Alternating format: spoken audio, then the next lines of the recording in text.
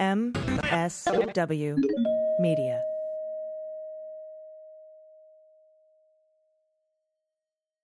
News with swearing. Daily beans, daily beans. Daily beans, daily beans. Hello and welcome to the Daily Beans for Monday, November 15th, 2021. Today, Steve Bannon has been indicted for criminal contempt of Congress. Adam Schiff says the January 6th committee will move to refer Mark Meadows to the Department of Justice for criminal contempt of Congress. A new memo surfaces from Jenna Ellis telling Pence's team to throw out electors for 6 states. An investigation by a congressional subcommittee shows Trump appointees falsified CDC coronavirus reports, and the Oath Keepers break their oath to pay their legal fees. I'm Allison Gill. And I'm Dana Goldberg. Ooh, you're back. It's Did you like that? I was like, and guess what? Guess who I am? You can always tell by like, I'm Allison Gill, you know. And I'm like, and I'm Dana Goldberg. It's good to be back. Hello, everyone. I missed you. I missed you. I missed you. Instead of just, I'm Allison Gill. Yeah. There's a hit. You got it. There's something coming. There's someone here with me. Oh, I missed you, my friend. I'm so glad you're back. I missed you too. It was nice to have some in-person work and raise $300,000 for 17 organizations in Texas that are in much need. And that's in addition to all the other money they had already raised from the event. That was just my specific part. So it was a very successful night. And then I got to travel to a beautiful place to make people laugh. So I had a good week, but I'm tired. I'm tired, but I'm happy. You're the best fundraiser ever. Thank you. I am thankful that you're out there doing this work. 300,000. Awesome. Well done. Well done. Thank you very much. It was good. And while you were gone, Steve Bannon was indicted. Oh, yes. I was very excited to hear that. I saw that when I landed. That happened on Friday. Felony Fridays are back. And I went over this in pretty decent detail on yesterday's Mueller, She Wrote podcast. But I wanted to talk about it here for a minute. So we'll do that in the discussion because I'm sure everyone's heard the news by now. It had dropped after our show came out on Friday. So Bannon was indicted on 2 counts, one for not producing documents, one for not showing up, although I would personally never punish him for not showing up anywhere near me. I would reward him for that. But he turns himself in today and he will be arraigned. And I just want to let everybody know, everyone's going to be, everyone's shouting, remand, no bail, etc. They're going to let him out on bail. And the reason is because they let him hang out all weekend and turn himself in on Monday. Exactly. If they thought he was a threat. Now, do I think he's a threat and a menace to society? Yes, I do. But if the prosecution says we want him remanded without bail because he's a threat and a threat to society and a flight risk, the judge will say, and the defense will say, then why'd you let him hang out all weekend and turn himself in on Monday? Yeah. It won't fly. So I don't think they're planning to argue for that. I just want to kind of give everybody I think you're right. Because, if they had not done the weekend thing, I consider Bannon a flight risk. You kidding me? Yeah. Some one-way Russian flight to somewhere. But yeah. I actually thought you said virus. I consider him a virus. I consider him that as well. Yeah, me too. So anyway, that's a very cool thing that happened. And one really important thing that I probably, we should talk about just for a quick second is Merrick Garland's statement on this. Definitely. Because, he said, hey, I told you, since we took office, I promised the Department of Justice employees that by word and by deed, we would follow the rule of law. Pretty much, I'm paraphrasing, but I feel like that's him saying, I'm doing shit, America. And I promised I would, and I told you I would, and I did. We'll see. We'll see what else he's got in the works. Something of note, we didn't know for that whole time. Nobody leaked to the Department of Justice. Nobody leaked that they were going to indict Bannon. Just like we didn't know that they were going to raid Rudy. Or Rude Rady, either way. Rude Rady. And just like we didn't know they were going to indict Tom Barrack. So, this is a pretty tight-lipped Department of Justice. Now, yeah. I'm pretty sure that people like Bannon, et cetera, haven't been subpoenaed to a grand jury in a criminal investigation by the Department of Justice because we would have heard about it from Bannon. But, it doesn't mean they aren't on their way there. We're still waiting for the Inspector General to hand over the results of their investigation that started on January 25th into Trump officials of the Department of Justice planning to overthrow the 2020 election. So, yes, it's taking a long time. Yes, that's annoying. But hopefully some faith has been restored in the department. Absolutely. Absolutely. And there's so much other news. There's so much. There is. Let's hit it. Let's hit the hot notes. Hot notes. All right, lead story today. Chairman of the House Intelligence Committee, who also serves on the House Select Committee investigating the January 6th insurrection, said the committee will move quickly to refer Mark Meadows, that's Trump's former chief of staff at the White House, for criminal contempt for not cooperating with its investigation. Quote, "We have been moving very quickly to make these decisions, and I'm confident we'll move very quickly with respect to Mr. Meadows also." That's Adam Schiff on Meet the Press. But when ultimately witnesses decide, as Meadows has, that they're not even going to bother showing up, that they have that much contempt for the law, then it pretty much forces our hand, and we will move quickly. Meadows failed to appear for a deposition Friday, setting up a potential showdown that could lead to the panel beginning a criminal referral process against him as well. Schiff also called Steve Bannon's indictment by the Department of Justice very positive news. "I view this as an early test," he says, "of whether democracy is recovering. If our laws to mean anything, it has to be applied equally. And so I'm very glad that the Justice Department has moved forward in this fashion." Bannon, a close ally of Trump, was charged with one count, as I said, related to his refusal to appear for a deposition, and another for his refusal to produce documents. Each count carries a minimum 30-day sentence and a maximum of 1 year in jail. I do not know if those can be served concurrently or if they must be served consecutively. So we'll see. And if you're wondering what that voice was in the background, that sweet little meow, that's meowing on the truth. That's what's happening there. Mark Meadows must go to jail. Mark Meadows. Meow. Now, my story, top political officials in the Trump White House tried to block. This is a big fucking story. And I'm dropping an F-bomb at the top because I'm actually pretty angry about it. Me too. Top political officials in the Trump White House tried to block public health guidance from the CDC and to eliminate evidence of political interference into scientists' report on the coronavirus. That's according to newly released documents. There are receipts from congressional investigators. Now, the latest documents from a House committee investigating the former administration's response to the pandemic shed additional light on the efforts of some of the former guy's political appointees to blunt or even block the messages of career officials because they did not align with Trump's rosy projections. So during a press briefing on February 25th, 2020, the former senior CDC official, Nancy Messonnier, warned about the coming dangers of COVID-19. I know a lot of us watched that. She told reporters that the spread of the coronavirus was essentially inevitable. Now, her statement angered the former guy, angered Trump, and the administration subsequently stopped granting CDC officials permission to brief the public. This is fucking insane. The agency held no briefings from March until June, during some of the earliest, most confusing times of the pandemic. Now, the White House Coronavirus Task Force began holding its own briefings that spring. I'm sure we all remember that as well. The bleach and the whatever. At the same time, other Trump officials tried to stop the CDC from publishing what the White House felt was negative information about the pandemic. By negative, it would make Trump look like a fucking idiot. Officials specifically tried to interfere with the CDC's morbidity and mortality weekly reports to make them better align with White House's more optimistic messaging about the state of the virus. So Christine Casey, the MMWR editor, which I just mentioned, confirmed to the committee that she was instructed to delete an email in which the former HHS political appointee Paul Alexander demanded that the CDC stop the publication of truthful scientific reports he believed were damaging to Trump. Now, Casey said she understood the instruction came from former CDC Director Robert Redfield. Now, I hope criminal referrals will be made by the DOJ because this, and Mary has said this over and over, this is, it's basically, I don't want to assisted homicide, it's pandemicide. It's murder, it's pandemicide. If that's not a word, it should be. Yep. But that's exactly what this is. They knew so many lives could have been saved. They knew. Yeah, and I'm with you. I'm wondering if this subcommittee made any referrals to the Department of Justice based on this information. Deleting emails like that, I'm going to talk to some former U.S. prosecutors about what potential criminal liability there could be here.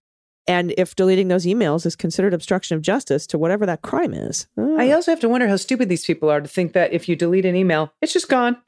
Like, that's all you have to do. Not a second step. The email's just gone. It deletes it forever. This is also some big fucking news. And we have a new memo. We have a new coup memo. And it's not been made public until now. Then White House Chief of Staff Mark Meadows emailed Pence's top aide, Mark Short, on New Year's Eve, a detailed plan for undoing Joe Biden's election victory. And this is according to ABC News chief Washington correspondent Jonathan Karl. He's been all over the Pence stuff, aside from my breaking Pence story, which I hope he picks up and runs with. This memo, written by Jenna Ellis, former traffic court lawyer, is reported for the first time in Karl's upcoming book, Betrayal. Of course. Why you shouldn't save this shit for books. No, that's not what it's called. That should be what it's fucking called.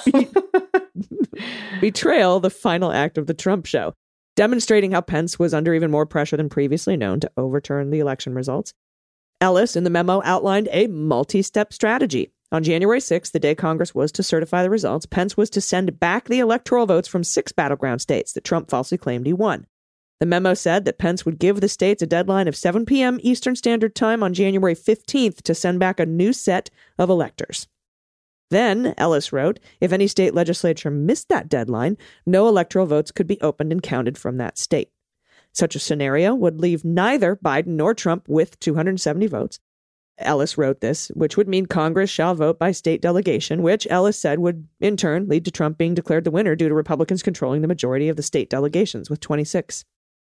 The day after Mark Meadows sent Ellis's memo to Pence's aide, on January 1st, Trump aide John McEntee sent a memo to Pence's chief of staff, Mark Short, as well, called Jefferson used his position as VP to win. Although McEntee's memo is historically incorrect, Karl says his message was clear.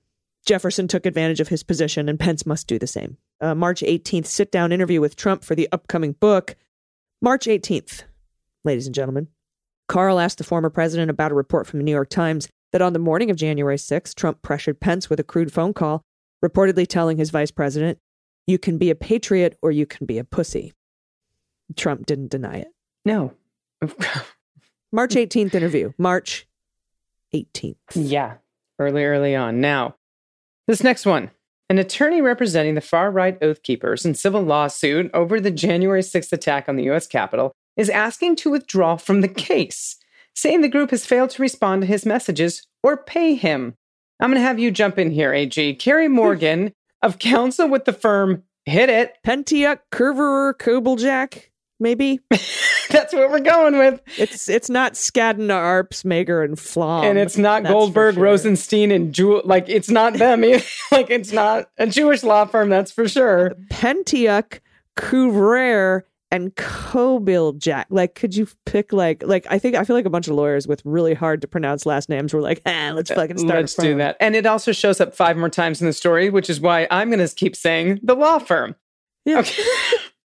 Anyway, Carrie Morgan from this law firm filed the motion Thursday. He's been representing the Oath Keepers in a lawsuit filed by Democratic members of Congress that alleges a conspiracy among that group and others, including former President Donald Trump, to block members of Congress from certifying the Electoral College results. This sort of touches on the last story we talked about.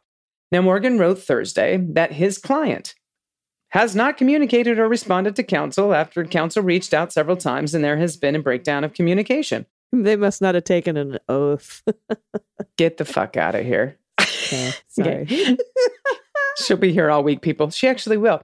He also said the group has not paid legal fees and costs due and owing the law firm and have not provided information to the undersigned if and when the legal fees and costs will be paid. So the attorney said he requested that the Oath Keepers find new legal representation, and on November 1st told the group that he would be filing the motion to withdraw.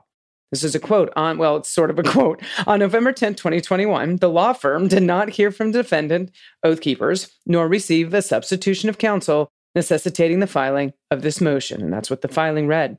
Now, when reached out for comment, Morgan declined to elaborate, writing in an email, at this point, the pleadings are sufficient. So Morgan was previously active in the litigation, filing a motion to dismiss in May and responding to the opposition to that motion in July.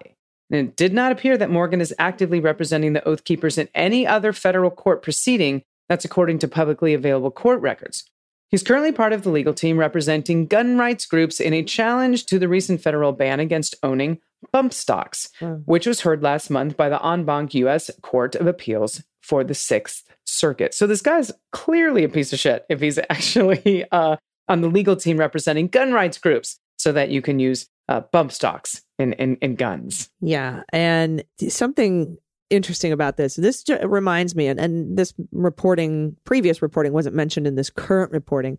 But do you remember there was a lawyer for the Oath Keepers who had her phone seized Yes. in a raid with a search warrant, with one of the potential crimes being seditious conspiracy. Yeah. Not just conspiracy, but seditious conspiracy. And we know that Chris Wray has said that they're looking into seditious conspiracy, as did, I think, what was his name? Michael Shea, the former U.S. attorney for the District of Columbia, before the Connie Phillips came in, and I can't remember the name, Phillips. I know Phillips came in as acting, but this past Friday, or November 5th, Friday, Matthew Graves was finally confirmed and took over at the DC U.S. Attorney's Office. So what I'm hoping is what seems to have stalled for so long will start picking up. I'm going to give the DC U.S. Attorney's Office a couple weeks to do that before I start making noise again. Yeah. But if that lawyer, I don't know if that lawyer worked for this, for the firm. The firm. We're not doing it, people. I'm telling you. We don't even deserve to name them 8 times in one article. The Engelbert Humperdinck Cumberbatch. And Farfernugel. Yeah. Mm-hmm.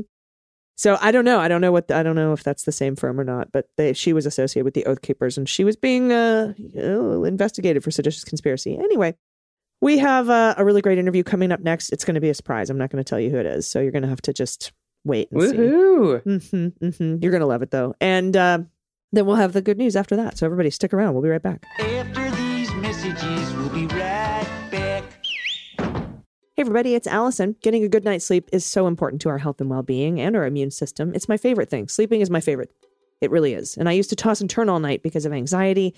I thought it was because of, who was in the White House.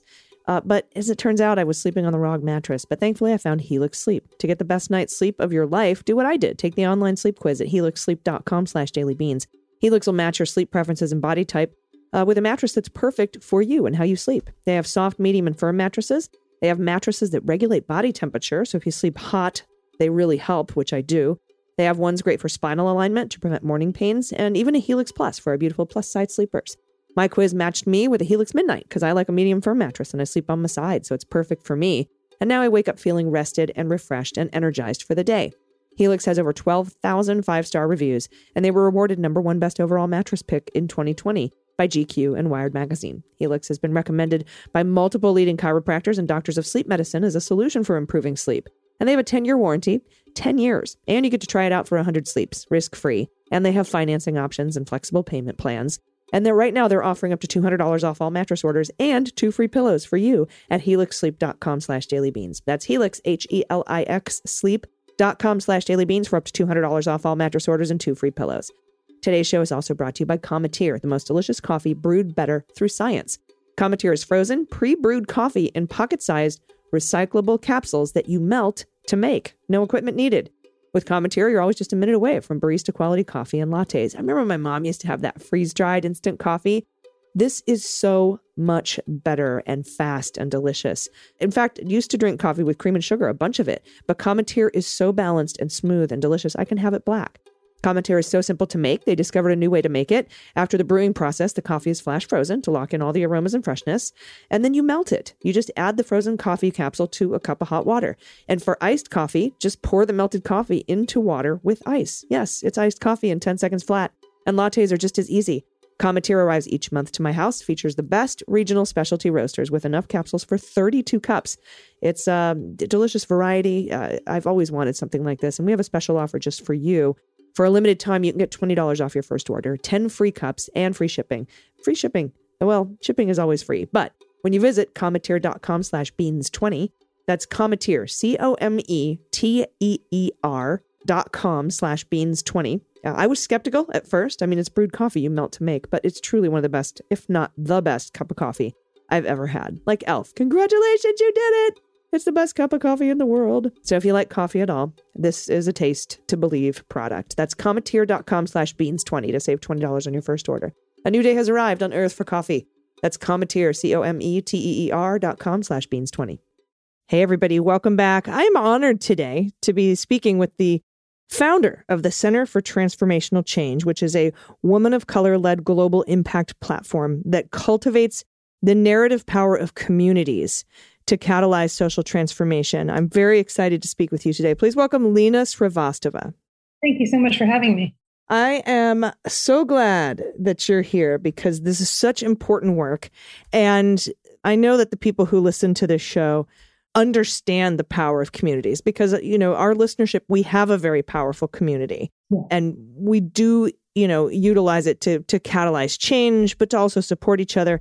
Talk a little bit about what led you to, I guess, put together this group. Was there already a community that you wanted to build on, or was it something that you started from scratch? Tell us about it. Yeah. So, I've been working at the intersection of human rights and international development for, almost 2 decades now. It's been about 20 years. And for the last 13 years, I've been running my own company called CL, the Creative Impacts and Experience Lab. And that company was dedicated specifically to narrative strategy and narrative shift. It was looking at how do you use storytelling and how do you use narrative for human rights and advocacy? How do you do it for program design and international development and such?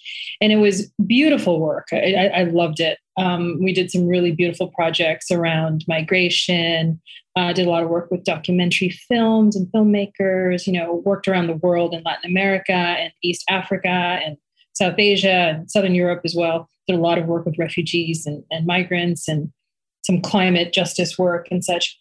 And sort of around 2015, 2016, the Rockefeller Foundation sort of came to me and a woman named Nancy McPherson, just brilliant, and wanted to sort of start documenting what kind of leadership it took to sort of catalyze transformation, right? Social transformation in and from communities.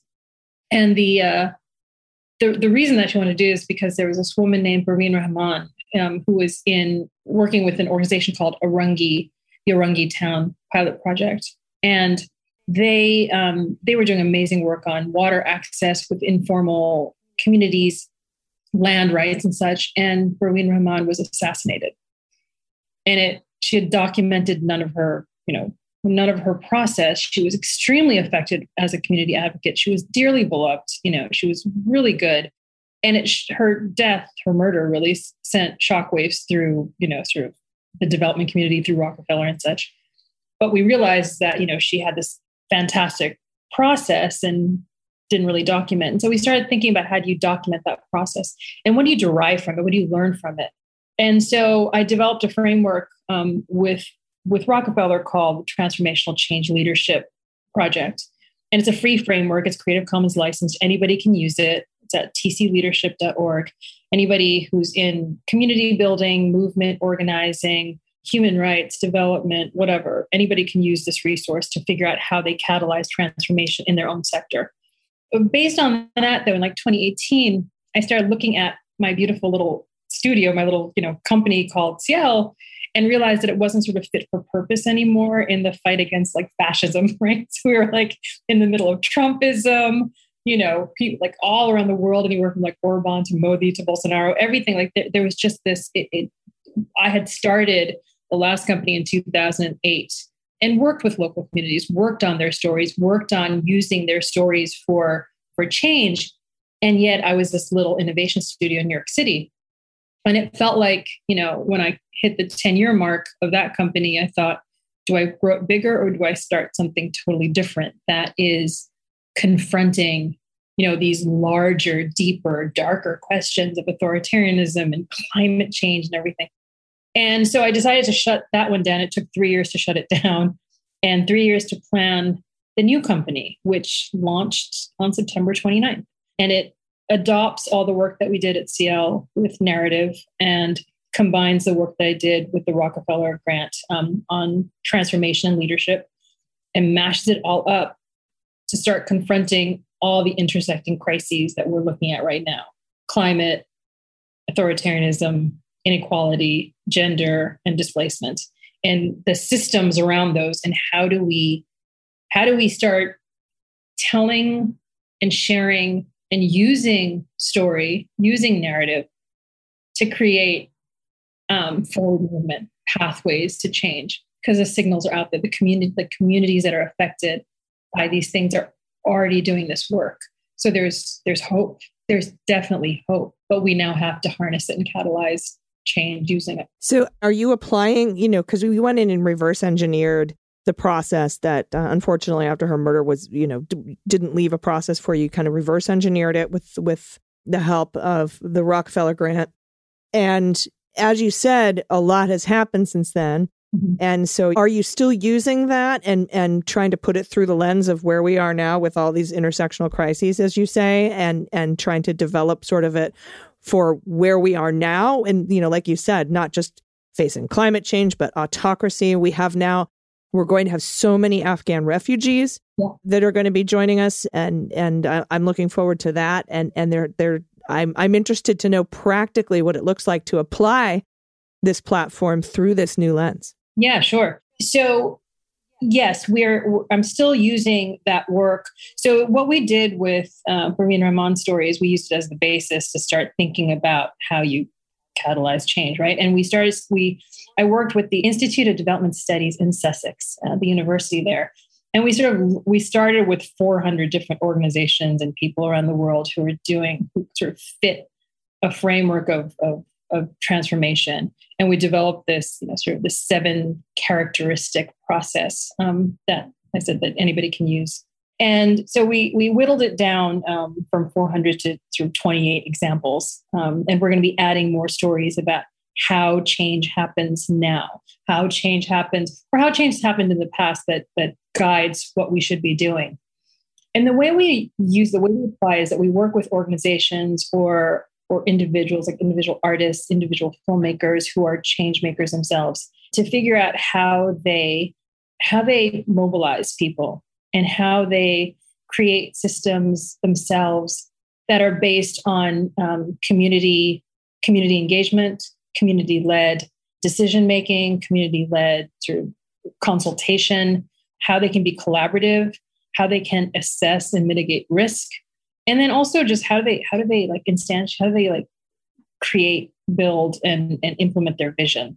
This is how we're thinking about catalyzing change. And so I've worked with anywhere from sort of individual filmmakers like Josh Fox, for example, who is, just amazing climate change, amazing anti-fracking activist. I've been working with him now for 10 years.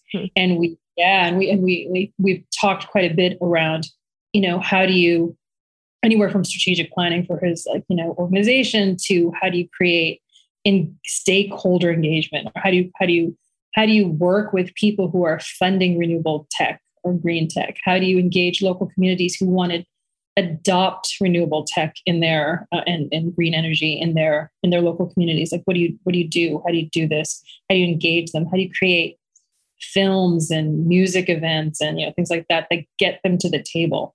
So that's one way. Another way is working with. I just finished working with the International Red Cross, ICRC, on thinking through how they represent people in their communications. Like how do you transform the way they include affected communities in their own storytelling? So it's anywhere from deep community organizing with climate activists and human rights activists to working with organizations that are how do we use our story better, and sort of everything in between. So it always comes back to making sure that community storytelling and the lived experience of people who are most affected, that becomes a driver of change. That's a data point, right? That is always, whether it's them telling their own stories and talking about the effects of our decisions, our policies on the lives that they lead, whether they're doing it themselves or they have a proxy through the films we show and make, or the reports we create, or the books we write, or the tweets we send, really, how, right? I mean, how are they always going to be present? And it's not about being precious. I think that sometimes we talk about like local communities or, things like that. And we become very precious about it, or, we sort of mischaracterize who they are. I want them to be seen, the people who are most affected by climate or displacement, or, when I look at what's happening the U.S.-Mexico border right now. You talked about Afghan refugees. I'm working with people who are thinking about, Haitians who are coming in now, working with people who are working with Haitians in country right now. How do we make sure that their voices are part of decision making? How do we make sure that their voices are part of the evidence that we need, right? So that it's not top down. So it's not just, that we make sure that they are included at all times, and that lived experience is a form of expertise. And that's really, really important. That sort of like comes down to, like, if you shave down to the core of the work that I'm trying to do, like, how do you transform? You make sure that the people who are being most affected are part of decision making. Like, that's step number one. There's a lot more to it, but that's like step number one. Yeah. And I really love the idea of applying like a roadmap to develop these strategies to realize vision and catalyze change. And I want to talk a little bit more about why storytelling is such a powerful tool to do that. But I need to take a quick break. Will you stay with me? Sure, absolutely. Awesome. Thanks. Everybody, we'll be right back. Hey, everybody, it's AG, and this segment of the show is brought to you by Allform. They craft quality, customizable furniture delivered right to your door. Allform creates premium furniture tailored to meet your needs. They ship it to your doorstep free of charge. It's amazing. With Allform, you can customize your own luxury furniture using premium materials, but at a fraction of the cost of traditional stores. I chose a 3-seater sofa in whiskey-colored leather with walnut legs and a chaise lounge. It's comfortable and stylish, and it looks great. Allform ships fast. It arrives in the mail in just 3 to 7 days, and it's easy to put together. No tools are required. They have beautiful armchairs and love seats all the way up to 8-seat sectionals. You can always start small and add on later if you want. Best of all, you get 100 days to decide if you want to keep it, which is more than 3 months. And if you don't love it, there's no risk. They'll pick it up for free and give you a full refund. They also have a forever warranty, literally forever. So to find your perfect sofa, check out allform.com/dailybeans. And Allform is offering 20% off all orders for our listeners at allform.com/dailybeans. And today's show is also brought to you by Upstart. With a credit balance hanging over your head month after month, making the minimum payments, you'll never get out of that hole. It just goes on endlessly. It's a never-ending cycle of debt without any relief. But you can make that final payment with Upstart and take control of your debt. It's easy to pay off your debt with an online personal loan with Upstart. Over 1 million people have used Upstart to consolidate high-interest debt and pay off credit cards and fund personal expenses with one fixed low monthly payment. Upstart looks beyond just your credit score to find a better loan rate with their trusted partners by considering other factors like your income and your employment history. And you can check your rate without impacting your credit score in minutes. It's a soft pull. It's free and it takes just minutes. So you can see if you can lower your interest rate. It's like, you have to do this. And they do this for loans between $1,000 to $50,000. And you can even receive your funds in 1 business day after your loan is accepted. So find out how Upstart can lower your monthly payment when you go to upstart.com/dailybeans. That's upstart.com/dailybeans. And please use our URL to let them know we sent you. Loan amounts will be determined based on your credit, income, and certain other information provided in your loan application. That's upstart.com/dailybeans. Everybody, welcome back. We're talking with Lina Srivastava. She's the founder of the Center for Transformational Change. And before the break, Lina, we were discussing kind of that first step, right, toward realizing either a group or an artist or an individual's vision. And do you find it easier to catalyze change, sell change, and transformation using the power of case studies and storytelling? Because I thought it was really important that you mentioned, when we work and when you work with individuals and communities, that it's important that their voices be amplified and not subsumed or assimilated, right? And what are some of the components of storytelling or case study? I just got out of a doctoral dissertation a couple of years ago, so I'm like, case studies. What are some of the components of storytelling that make it such a powerful tool to keep those voices amplified? Yeah, so I'm going to answer your question in 2 ways. One is that you mentioned case studies. Like, there's so many different forms of story. Like, often we think of story sometimes just as like message, or like this one little component of, sort of like the beginning, the middle, and the end, right? So there's so many different ways of conveying a story. And sometimes it's a case study, which are very powerful, right? In terms of like teaching people the pathway, like how other people have done it, what can you learn from it? So I use case studies a lot. The entire transformational change leadership thing is like a series of case studies, right? And that's one form of story. Another form of story is fiction, right? Fiction is really important to use, and I think it's underused in social change. And I want to see more of that. I'd love to see more of it especially in the climate justice realm.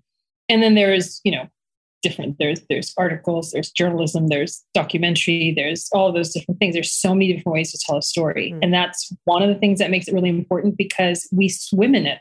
we are all, we're not all good storytellers, but we are all storytellers. And I think there's a quote from someone named Jeff Chang, who I'm totally going to butcher it, but it's like, we are affected by politics and policy, and it's out there, but we swim in culture, right? It's like we are always living in culture, and it's something that touches everyone.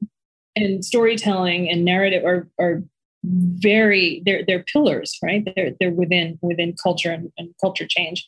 And so I think that's what makes it also really powerful. The third reason I think it's powerful is because it is human, right? It is, often I have this line that I dash off when I give talks and lectures. It's like, you can't make social change on an Excel spreadsheet.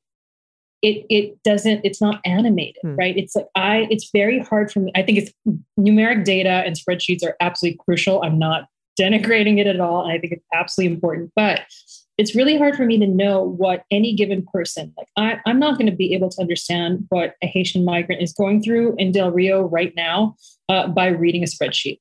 I don't know what an Afghan refugee, sort of trying to exit the country is going through unless I hear their story.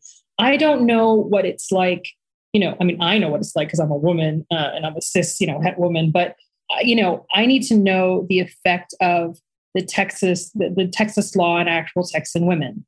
I need to know that. And just, reading the numbers doesn't help me. Mm-hmm. So storytelling helps me. It's a driver of change because it conveys to me the opportunities, the risks, the damage from the policies, the decisions, the resource flow, whatever it is, those things that affect our daily lives on a geopolitical basis or on a very hyperlocal basis. I need to know the effect of what it means to people living day to day. And I can only get that through story. Yeah, I mean, it's like the difference of, getting a definition of a word and having somebody use it in a sentence, right? Or as Mitch Hedberg said, use it in a play. It gives you context and understanding of these different lived experiences. And I've also noticed too, while you mentioned there are a million different ways to tell a story, there are also a million different things you can apply the power of storytelling to. Yeah.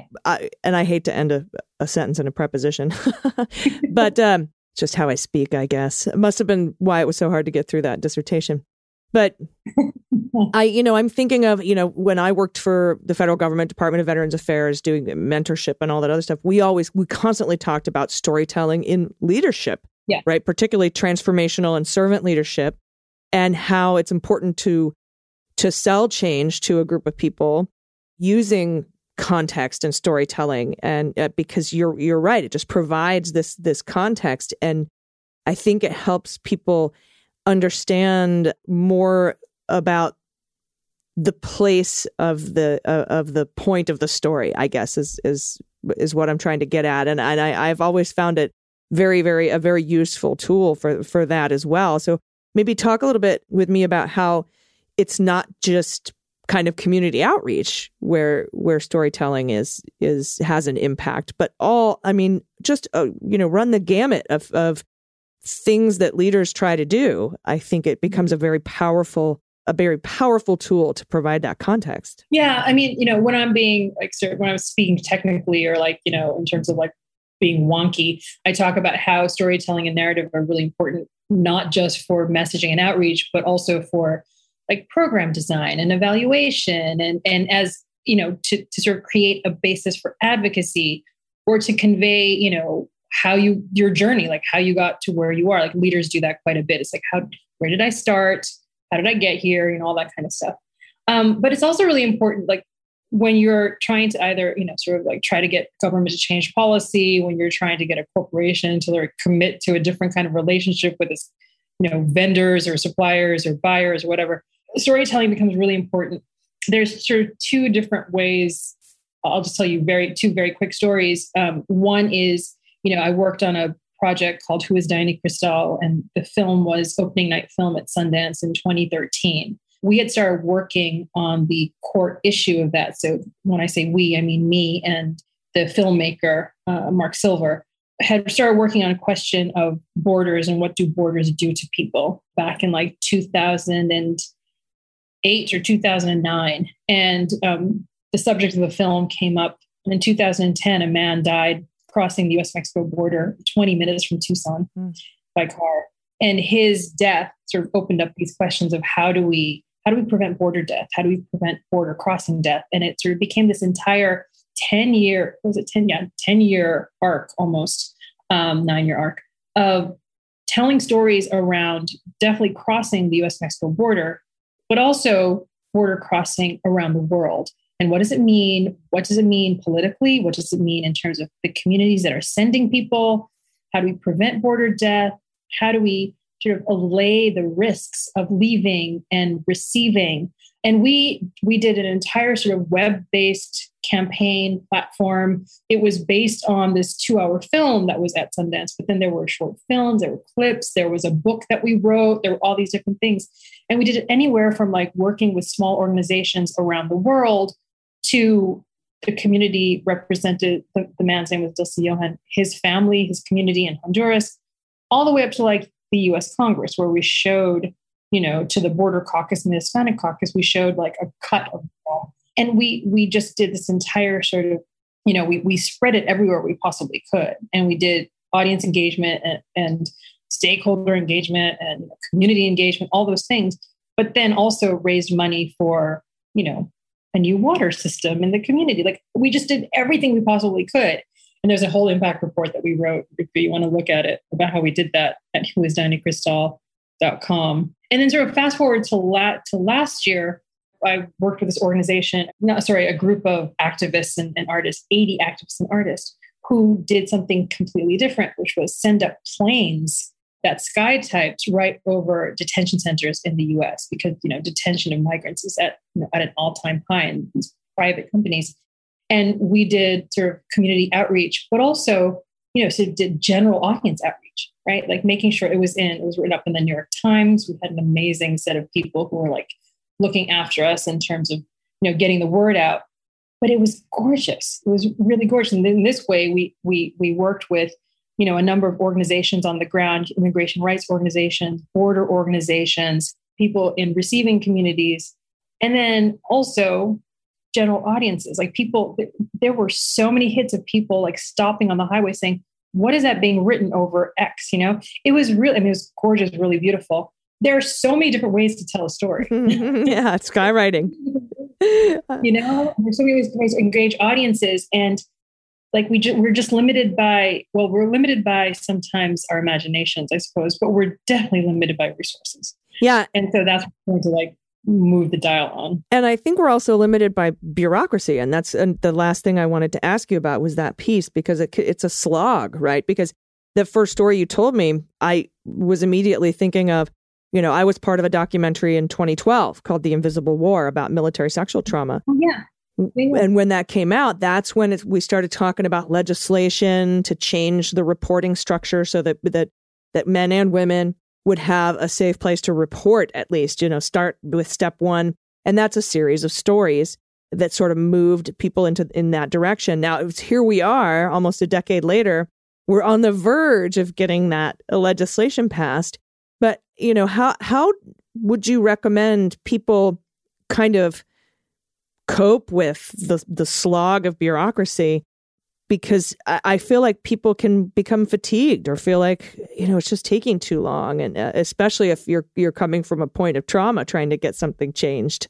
Yeah. How does that sort of incorporate because my idea is just keep telling stories, find more people, tell more stories, get the push across. I think the thing that pushed this across after a decade was that finally a Republican had a story to tell about, and this is Joni Ernst, about her own treatment in the military. And now she has a daughter who is facing problems in the military. So I think those stories kind of move people. And, like you said, that's the kind of the power of the case study or the individual story. But how do we deal with the wheels of justice grind slowly, Lina?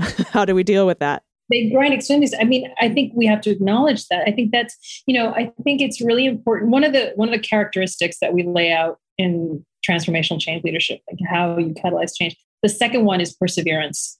No, it's the third one. Sorry. It's vision, empathy, perseverance. Yeah. I have to memorize my own framework. and perseverance is really, it's about adaptation and innovation, but it's also about patience. It's about learning that yeah, the wheels of justice, they do grind very slowly, and sometimes they grind to a halt, and you have to figure out how to get it out of the mud. I'm mixing so many metaphors here, but it's really important that we understand that on the one hand, we have zero time to wait. When you look at inequality, when you look at climate change, when you look at displacement, when you look at what's happening, especially with all the backward slide around the world on gender, it's incredible. We literally don't have any time to wait to transform. At the same time, we need absolute patience because it doesn't happen overnight. Nothing happens overnight. Nothing. And I think what we have to teach each other and what we have to hold each other in is patience and understanding that you're going to have to keep doing this over. It's a lifelong commitment, And one of the things that when I used to give talks around transformational change leadership before the pandemic locked all that down, is that I would say, anybody can be a transformational change leader, anybody, but you got to commit to it for your whole life and understand that they're going to be set for every single success. They're going to be like 10 setbacks. Yeah. And you just have to keep going. That's really the way. But the success then is the impact, the shift, the change, the transformation. It's just so much sweeter. It really is. And, it's hard right now. Everything's so hard. Everything is intersecting. And, between the pandemic and these climate emergencies and, the uprisings after George Floyd's murder last year, everything intersecting. It's just like I can see people losing hope, but there's so many signals and there's so much hope and there's so much, sort of action around the world that's really beautiful. I think it sort of teaches us that we can. I mean, there is possibility. We don't have a lot of time. I will, I'll say that we don't have a lot of time to dither anymore, and we really need to find the political will. But there is hope, and so yeah, you have to slog through the bureaucracy, but it is possible. Yeah, and it is a journey. We might have an end goal in mind, but I think maybe also it helps to sort of take solace in the small wins along the way, because they exist. When we talk about George Floyd, we have such a long way to go for social justice in this country, and justice system reform and policing reform. But, we had a conviction with Chauvin. The parole board in Houston has now put into posthumously pardon George Floyd for a $10 crack deal for 2004, for which he served 10 months, by the way. And, insurrectionists are getting no jail time or 45 days. But I think it's also important to see these small wins and revel in them and then continue to move forward. I think that's at least what helps me along the way. These little, holding the former administration accountable, these little things like a Tom Barrack indictment here, or Matt Gaetz is under investigation there, or, Rudy is being raided in April. It's like, okay, little wins. We'll work toward the final thing, but also recognize you might not get there ultimately, but it's the building and it's the body of work, and other people can pick up the torch where you leave off. Yeah, exactly. It's a relay race, right? I mean, and every single win is additive, right? And you can't take that away. There is backslide. Yeah. I mean, I am very scared of the December, sort of the December hearing that may overturn Roe v. Wade, for example, like it's SCOTUS. Like I'm like terrified of that. But it's really hard. Like once a community or a population gets culturally used to a certain right or a certain way of being, it is very hard to take that away from them. There will be backlash to the backlash, right? Yeah, we saw it with the Affordable Care Act. Exactly. Once it was, and then, try to run in 2018 at that midterm against it. Just try. Yeah.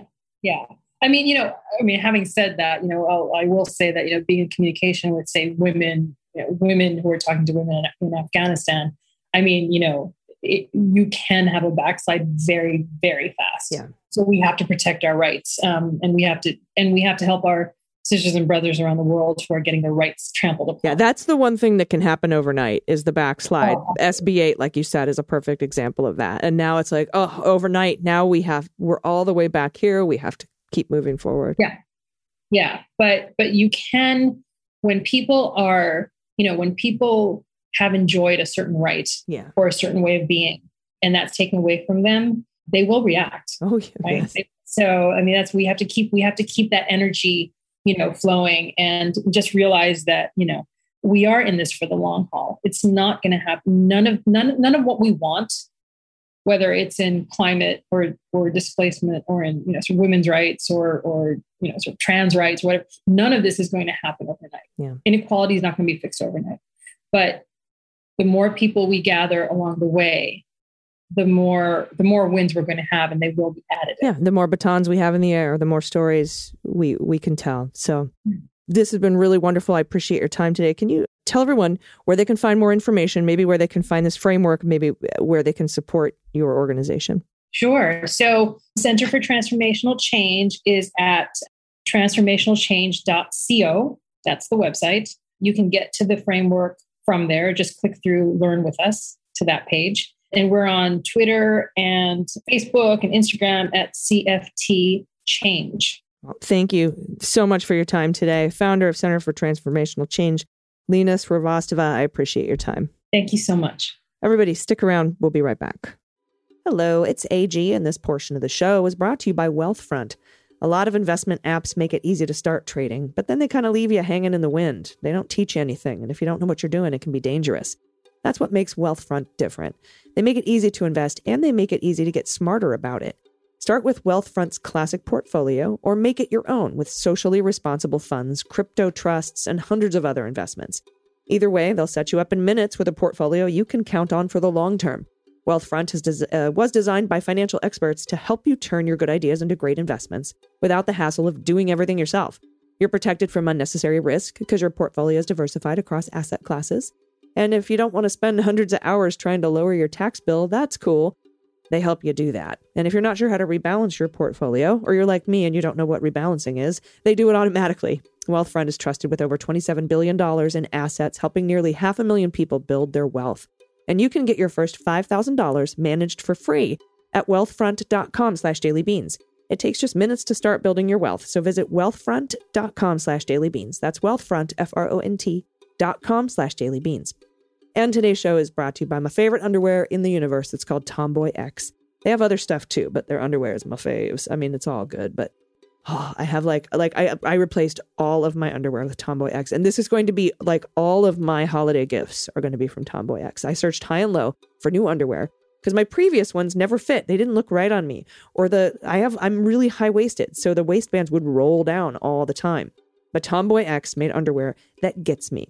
I love my new boy shorts. I got the Metamorphosis print, and I love the way they fit. They look awesome. My butt is covered in butterflies. Who could ask for anything more? They have boldly, unapologetically, all-inclusive underwear since 2014. Tomboy X caters to clients of every body type, shape, gender, and size. All sizes, from boxer briefs to bikinis and boy shorts to bras. Every Tomboy X pair is made to fit you and how you see yourself. Besides underwear, they offer loungewear, swimwear, socks, tees, and other accessories. Quality, fit, and inclusivity are the hallmarks of every product at Tomboy X. And their attention to detail includes no back seams to ensure comfortable fit that never rides up. And like I said, those silky waistbands that don't roll down, no matter what size or shape you are. Tomboy X has the underwear that all bodies will love. And with their love at first wear guarantee, you can order risk-free while you find your perfect fit. Discover your inner tomboy. And let me get you started with our special discount code. Go to tomboyx.com and enter code DailyBeans, all one word, to get an extra 20% off. That's an extra 20% off when you enter the word DailyBeans, all one word, at tomboyx.com. Get all your holiday shopping done and 20% off at tomboyx.com with the code DailyBeans, all one word. Restrictions apply. See site for details. Everybody, welcome back. It's time for the good news. Well, we'll float on. Good news is on the way.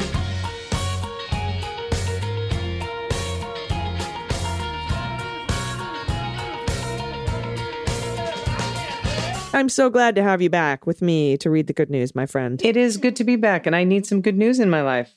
Well, awesome. We shall make that happen. Give it to me. Here's some Patreon good news. There's now a way to gift a subscription directly to someone you know if you want to give them a premium feed. So you get ad-free episodes of this show, Mueller, She Wrote, and the MSW Book Club, and all the meet and greet stuff and Zoom happy hours and whatnot. But you can gift that subscription directly to someone that you know by going to dailybeans.supercast.com and choose gift a subscription at the top of the page. You can still donate a subscription anonymously by going to dailybeanspod.com. and scrolling down at the bottom and find patrons sponsoring patrons. That's also where you can sign up to receive an anonymously donated 1-year premium feed. All right. So first up from Jan, no pronouns given. Hello. This year, I realized a dream of moving to the mountains near Asheville, North Carolina. It's so beautiful there. I was shocked when I discovered this artsy and progressive area was represented by right-wing extremist bot Madison Cawthorn. I subscribed to the Asheville Citizen-Times, and on the front page this morning is unbelievably good news. My congressional district, now District 14, has been redrawn to include Democratic-leaning cities. Cawthorn is going to run in the new 13th district. Let's hope he's not reelected. Yay. Yes, let's hope so indeed. I actually didn't know that. Asheville, North Carolina is actually a very liberal, gay, super lesbo area. Yeah, I'm glad they got the lines right this time. Yeah, absolutely. All right, this next one's from M, pronouns they, them. Greetings from a blue county in a red state where we just elected Dems across the board in our local elections. Yay. I'm wondering if this is Utah. I have to wonder because that actually happened. Also, did you see the article about the conviction of the man leaving death threats for Ilhan Omar? Sometimes the bad ones do face real consequences. Hallelujah. Yeah. My pet tax included, my girl snoozing in a blanket nest. Dude, I love blanket nests. And I could be wrong, and I'm sure someone will correct me, but I do believe that the board, the city council maybe of Salt Lake or one of the Utah, something went all Democrat, and elected a bunch of LGBTQ people and people of color. It was really interesting. I'm not sure if it was Utah, but a couple of states Utah, that Colorado, happened. something like that. Yeah. There was a lot of them. And let us know where you're from. Would love to celebrate. We'll celebrate now anyway, but we can celebrate more specifically later. Also, Totally. It deserves 2 celebrations. Look at the babies. Yeah, I can't. baby. I know they're so cute.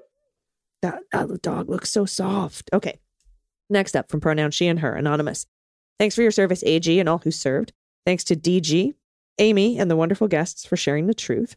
For the shit kids say. Teenage granddaughter and friend smelling incense at the mall. One says to the other, "Oh my God, do not smell the patchouli. It smells like hippies." I died laughing. Since you demand Halloween pics till Thanksgiving, I give you my homemade put me in a box costume. I might be in my 50s, but I'm still a kid at Halloween. And for pet tax, I give you the masters of our house, Chloe and Angel, Siamese, trying to get in some cuddle time. Oh, May you all have a wonderful holiday season. So many versions of Hallelujah to sing this year. indeed. Oh my Look at goodness. these.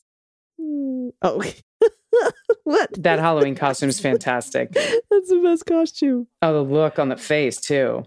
That is good shit right there. And I love your shoes. I know. Those shoes are great. Those are great. Okay. All right. This one's from Julie. Pronouns she, her, or they, them. Pet tax a la carte. Heine showed up in a dream of mine the day he was born. I was in a bar, of course, and I asked whose black dachshund was in the booth across the bar. Someone said that he was mine and said, it's Heine. I had put Sprocket down just 8 months earlier, and until the night, Sprocket was in every dream I had. I felt like Sprocket gave me Heine. And that's where I got Heine's name from, that dream. Aww. Yeah, the next day, very first dog that popped up on Pet Finder was Heine. Get the fuck out. Now, I know he was slowing down since I had to let Dolce go 2 years ago. So I was mentally prepared. Now, this afternoon, Heine went to be with Dolce, his absolute BFF. Aww. I will miss you so much. You were so very loved. And there's a broken heart and a heart and some puppy feet. Attached pictures, Pomeranian is Sprocket, Red Heeler is Dolce, and the long-haired mini dachshund is Henrik, otherwise known as Heine. Look at the Pom. Now listen, I admittedly am not always the biggest fan of Pomeranians, but I think I would take this one and drive off as fast as I could. These babies all together again. All together again. They're beautiful. We will miss you, dear Thank you Heine. for sharing that with us, Julie. I am so sorry they've crossed over the Rainbow Bridge, but the way that you told the story in such a beautiful glass is half full was wonderful. Thank you. Although Heine looks real suspicious. Heine's like, okay, wait, where are my friends at? Excuse me? Excuse me, what? What a baby. Oh, so beautiful. Thank you for sharing that. And sending you loves and hugs, by the way. Next up from Anna Marie, pronouns she and her. I have a shit kids say. My 12-year-old son has always been quick-witted and funny. You may remember an early pandemic submission from me in which I mentioned my kids enjoying Weird Al songs and making up their own parodies. Yes. But he reached a new level of hilarious the other day. I had my legs stretched out on the couch. He sat down, lifting them up to place my feet across his lap and proceeding to do this little piggy on my toes. However, instead of the usual places the piggies go, my piggies apparently led way more interesting lives than I'd ever suspected. One was a world-famous race car driver. Another was the singer of a touring rock band. Another was a world-class archaeologist, etc. He told a short and detailed backstory for each one. Oh, my goodness. But what made me laugh the most was when he got to the end of the piggies on my first foot, he said, "You have reached the end of your trial subscription. If you want to hear more, please purchase a premium subscription for the low price of just $3 a month." Oh, my God. I always knew my son was funny, but who knew I had such amazing piggies? Right? Thanks as always for all you do. I'm sending love to all the beans. Your work is so appreciated. Whoa. Here's Ajax, the Nebulong, showing off his beautiful emerald eyes. See why I said, whoa, look at this cat. I want one. I mean, this looks like a painting of a cat. These eyes are magnificent.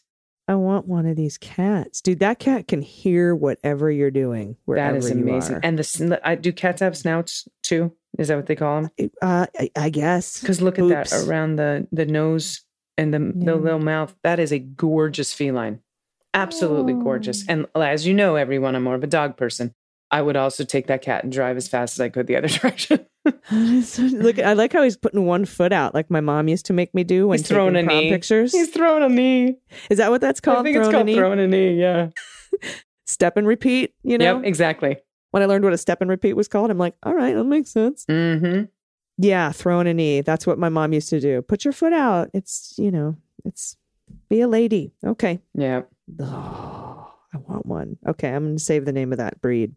That's amazing. Amazing. Oh, the good news. And I'm back and we had a podcast. AG, I missed you. It's so good to be back doing this. Will you come back tomorrow? I will. I will come back tomorrow. And the day after that, and the day after that. The day after that, and the day after that. Oh, thank you so much, my friend. It's very, very good to see you. I'm glad you got a well-deserved break and that you got to go do your thing in front of people and make people laugh. And that's really, it feeds your soul. Yeah, you have no idea. I mean, yes, I do. Oh, you do. You actually do. The people out there, I just like having something like that taken out of your life for 18 months to 2 years is just, when you get it back in front of you, you're like, holy shit. It's a good feeling. And I hope there's a lot of people out there listening that have been able to recapture their joy in some way during this pandemic, because we have to. We truly have to. And my good news, I'm going to be on the other side. I'm going to be on the receiving end of that tonight. I'm going to go see Patton Oswalt. Oh, I'm so jealous. Very excited to see him. One of the all-time great storytellers of our time. If you haven't gotten a chance to enjoy any Patton Oswalt, you should. And the same goes for Dana Goldberg comedy. And if AG gets back on stage again, and she should, the same goes for that. I scrubbed all the comedy off the internet when I started podcasting. My God. When I sell my TV show, I know I'm going to have to scrub my Twitter. Yeah, I know, right? Oh, my goodness. Anyway, thank you all so much for listening. We will be back tomorrow, and thank the indictment gods and goddesses wherever they are. And let's keep burning a hippie patchouli for them, or whatever it is they prefer, so that we can get a Matt Gaetz and a Rudy Giuliani, maybe a Tone singing a DeGeneva. Yes, please. We really need a good, big legal win. And Bannon was good, but we just need something a little bit bigger. And a Matt Gaetz would do just perfectly, fit the bill. Mwah, chef's kiss for Christmas. Beautiful. And the holidays. All right, everybody, until tomorrow, please take care of yourselves, take care of the planet, take care of your mental health, and take care of each other. I'm mixing it up today. I've been Allison Gill. And I've been Dana Goldberg. And them's the beans. The Daily Beans is written and executive produced by Allison Gill, with additional research and reporting by Dana Goldberg and Amy Carrero. Sound design and editing is by Desiree McFarlane, with art and web design by Joelle Reeder with Moxie Design Studios. Music for The Daily Beans is written and performed by They Might Be Giants, and the show is a proud member of the MSW Media Network, a collection of creator-owned podcasts dedicated to news, politics, and justice. For more information, please visit mswmedia.com.